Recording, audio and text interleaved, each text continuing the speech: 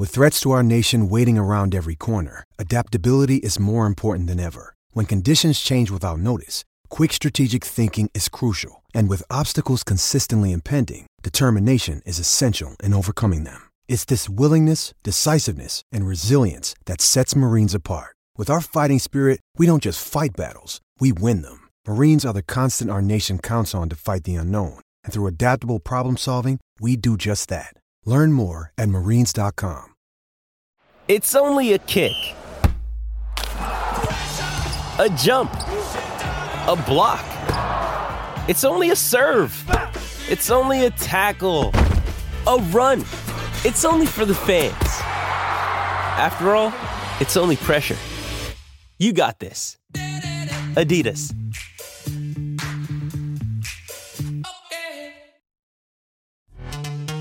This episode is brought to you by Pepsi Wild Cherry. Pepsi Wild Cherry is bursting with delicious cherry flavor and a sweet, crisp taste that gives you more to go wild for.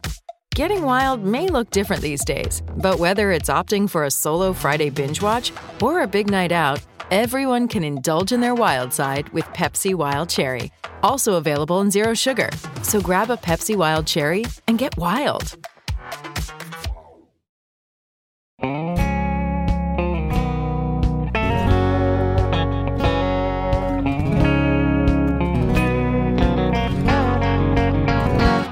I was a-bouncing and laughing as we rode down an old dirt road.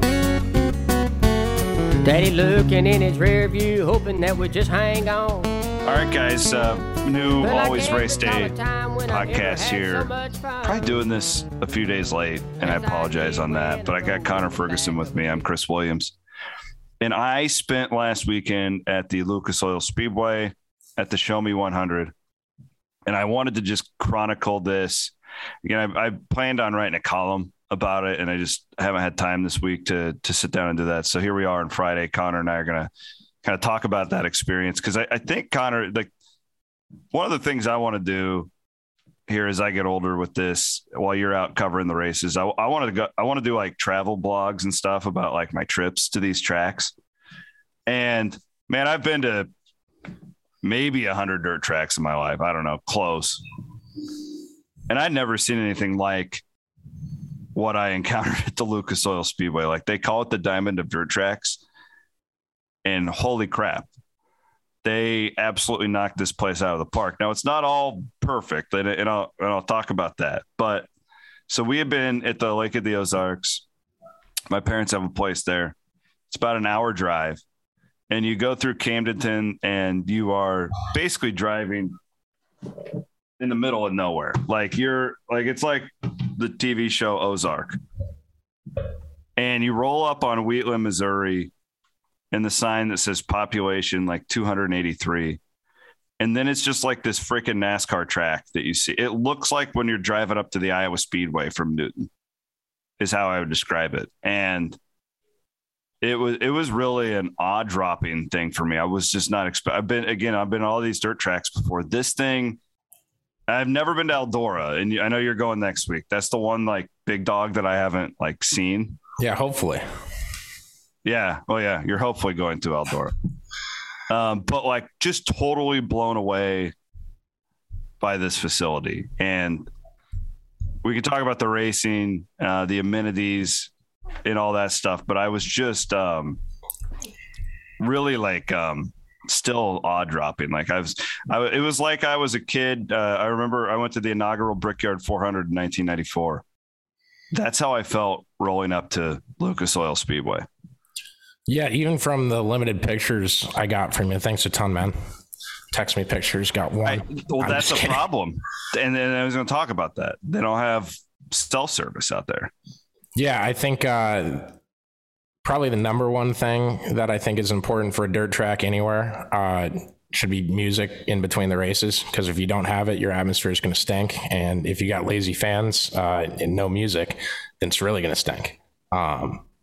You can guess where I went and heard that. But anyways, cell service is like number two, right? Like when I went to Huset's last year for their big race, it was the Huset's 50 last year. This year it's the Huset's High Bank Nationals. And they got too much stuff to worry about, frankly, with they just got ransacked by a big storm this week. I saw that, yeah. When you walk around Huset's in the infield, at least that weekend, or I think it was a Monday, Tuesday race last year, but there was you could get a signal and you couldn't move 6 feet from that little signal box that you had. And if you do, you lose the signal and you got to go find a new spot, but it's not in the same spot you were just at. It's impossible to get any kind of service. So yeah, we had a similar deal. So I was actually, I went to Tyler Erb's merch spot and I was going to buy a shirt, turbo shirt, and learned that the Wi-Fi was so bad and there was no service that none of the credit card readers were working at the merch stands. You had to pay in cash. They were so overwhelmed. I mean, they were calling it a sellout crowd. And think about how much money you're losing there for all the teams, Yeah. There were a lot of upset wives and girlfriends in the merch trailers at that point. But so it was a similar deal. So at the press box had a public Wi-Fi thing. Well, another thing I learned from my time at Lucas Oil Speedway is you actually don't want to sit on the front stretch because you're just going to get their front stretch is basically on top of the track, which it looks great, but you're clobbered with dirt. Yes. We sat there during hot laps and I was like, I'm getting the hell out of here. And we went out to the bleachers in turn 1, which was a great seat. It was one of the best seats I've ever had at a dirt track. And I was talking to some of my buddies there who are regulars for the Show Me, and they rent golf carts and sit in turn 1 is what a lot of people do. A lot of the car owners and stuff do that. They have their 4-wheelers and they just sit there in between turns 1 and 2. But yeah, so if you weren't basically directly by the press box, you didn't have Wi-Fi or anything like that. And listen to us, we haven't even talked about the damn race yet. We're talking about everything else. But it was great in that sense because I had never been to other than Knoxville. Obviously, Knoxville's a whole different animal. I don't really put anything else on the Knoxville Nationals Saturday night level as far as crowds and stuff like that goes.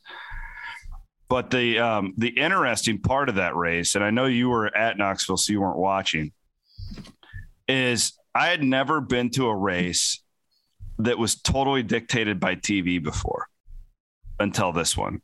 Because we could have had the Show Me done by 8:30. And the whole thing, so hot laps were at 5:30 and they drew that damn thing out. I don't think we took the green flag until 10. Now, there are a couple reasons for this. The track was a disaster on Friday night. They had a lot of rain the day before. It reminded me of Farley last year when Lucas Oil went there. They did everything they could to get the show in, but it was just too wet. They farmed the track 5 or 6 times between 5:30 and that feature starting, which in their defense, it turned out to be an amazing race. The surface was perfect. There were 5 lanes on that thing. Watching Fergie come from 12th or 10th or wherever he started and just methodically pick off the field was awesome. Bobby Pierce started 14th, got up to 3rd, and then he had something break in his distributor. So the track was amazing, but I do think it's part of this bigger conversation where as dirt fans, we've never, if you go to a football game, you always see the TV guy, right? Oh, we're at a commercial. I'd never been to a race that was a dirt race that was completely dictated by TV, which is a really interesting thing. I think it's something our sport needs to work on as far as you're saying, entertaining these people during these hour-long breaks while we're waiting for the sun to go down or whatever it is. Yeah, I'm glad you mentioned that because I'm super passionate about that in general. There's a faction of dirt fans out there that they hate any race that has TV attached to it because they just think the Flow and Dirt Vision broadcasts are fine, which they're fantastic production wise, but I'm telling you right now, you'd rather have your race, whatever it is, on ABC, on CBS. Obviously, that's not the debate we're having here, but if your race is on TV, more people are going to watch it. More people have MAV TV in their homes than probably have a subscription to Flow Racing or Dirt Vision. just on terms of availability. So then I would come back to you and play devil's advocate and say, it's a little bit like podcasting, right? Like if we were on a radio station right now, we would be available to more people, but like there's more people who care who are listening to the podcast. I have more points. So, okay. All right. They also hate driver intros, but Chris, you go to intros oh my God. You're just one of these people. Well, here's the deal. We farmed the track 6 times. I don't need the driver intro now. Well, no, the issue there is, first of all, have driver intros while you're telling the track and doing that. You can do it on the stage at the same time. Just make sure it's turned up loud enough. Yeah, absolutely. Or farm the front stretch first and then farm the rest of the track and stay the hell away from the front stretch, whatever, It's why I love time trials. I was fighting with my dad about this. My dad hates time trials. And I'm like, no, I love it. Like there's 63 cars here and I get to see each one of them and I get to hear the announcer tell me like, where is he from? Like, right. Like I love that. Like I love time trials. I do too when there's not an invert afterwards. Well, yeah, that's a whole other deal. I'm just saying like, we shouldn't do that debate with this one. Yeah. But my whole point is like, there's a place for the driver intros, but man, like, so here's my deal. I had a 12-year-old nephew with me who I was trying to get hooked on dirt racing because you're brainwashing him on the late model side. What you got to do is enter him on the sprint car side. I got all sorts of points to make about that. We walked around the pits. Oh man. But like the kid was just bored out of his mind, and it didn't have to be that way. But again, like I'm not going to complain because this is what I told my dad on our way home. It's like, yeah, we're going to get home late, but what they did to that track to produce one of the most brilliant late model races I've seen because that track was perfect. So again, like here we are crying about spilled milk and like we go to watch the race and it was a really good race. Sometimes the issue is how early you have hot laps. I understand you don't want catastrophe to strike in the middle and you kind of do take that risk, but sometimes you got to take that risk. And if it's delayed a little bit and the TV window has to be shifted back, it's a live event. You don't go away from a live event. So if you're going to piss off someone after you took a risk and it went poorly on you one time out of 50, I think it's a risk you take and you don't have hot laps at 5:30. That's just me. This deal that I was at, they should have hot lapped at 7 or 7:30 and promoted that, hey, this is a live TV race and we're going to throw the green at 10 because we were like hustling, like, cause we went to the pits before cause I wanted to walk around, talk to some people I haven't seen in a while, show my nephew the cars up close, do all that stuff. And like, we were like hustling our asses off to be in our seats for hot laps. And it was just stupid. Like if I would have known how it was really going to go, I would have stayed in the pits until 8. Yeah. And sometimes that's kind of like a experience thing. Yeah. Yeah. No, but I was going to ask you, like, have you ever gone to an Iowa State football game and thought like, man, this entrance is dragging on. When's this game going to start? No. Yeah, at least when player intros come on and they do the anthem, they sing the song and do the entrance. When the game's going to start. Yeah. That's production value. Like you are sitting in the stands entertained and you're not watching anything, but you still love it. And it's a familiar thing, especially if your series like Johnny Gibson's 4-wide salute thing, like that's every World of Outlaws race has it and it's familiar and it's badass everywhere. And people, I have a quick bone to pick with Dirt Vision, though, that we need to update the music that goes with all that. I think it's somewhat dictated on who's in the booth. Well, I'm just saying, I loved the 80s too. The 80s were a good. The way you framed that was perfect. Well. Again, so I always base off of my dirt track experience because I'm going to love whatever, right? Like even a bad race, I'd rather be at a bad race than be anywhere else on the planet. Well, and it's the other thing about the music too. Every time Blake Anderson calls a race, he has the Space Jam theme, like right before the A main starts. And it's like, oh, Blake Anderson's calling the race. Even if you just started watching, he hasn't said anything yet because he's the only damn one in America playing the Space Jam theme. And it's great. Like that. It's like unique. It's not, it's not a top 100 song ever made. It's not a Florida Georgia Line hit, Shut up. But that's Blake Anderson. Like that's another cool little thing. And that's completely niche to him. The point I was going to make is I go off of how do these non-diehards react?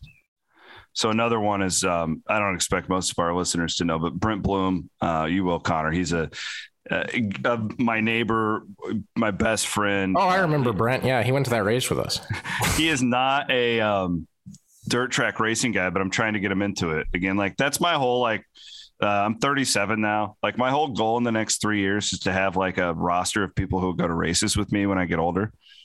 And like when I have Dirt Vision on and Bloom's, because Bloom will watch the race. Like he actually will get like, as long as we're betting on it together, like he'll sit there and enjoy it.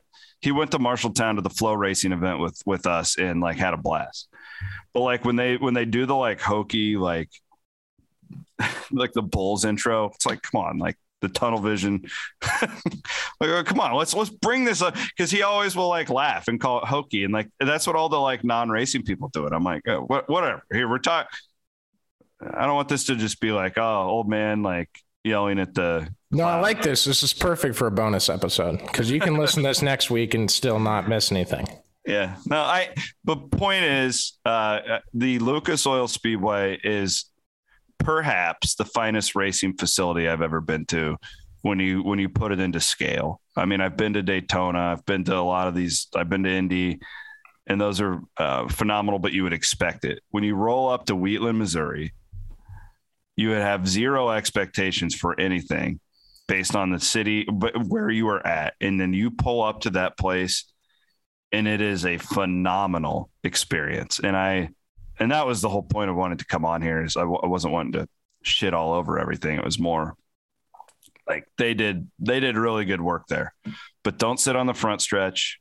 And if you go to the Show Me, plan for a lot of downtime. The downtime was fine for me. I think I drank 12 Busch Lights. It was great. My nephews followed me around. Like we had a good time, but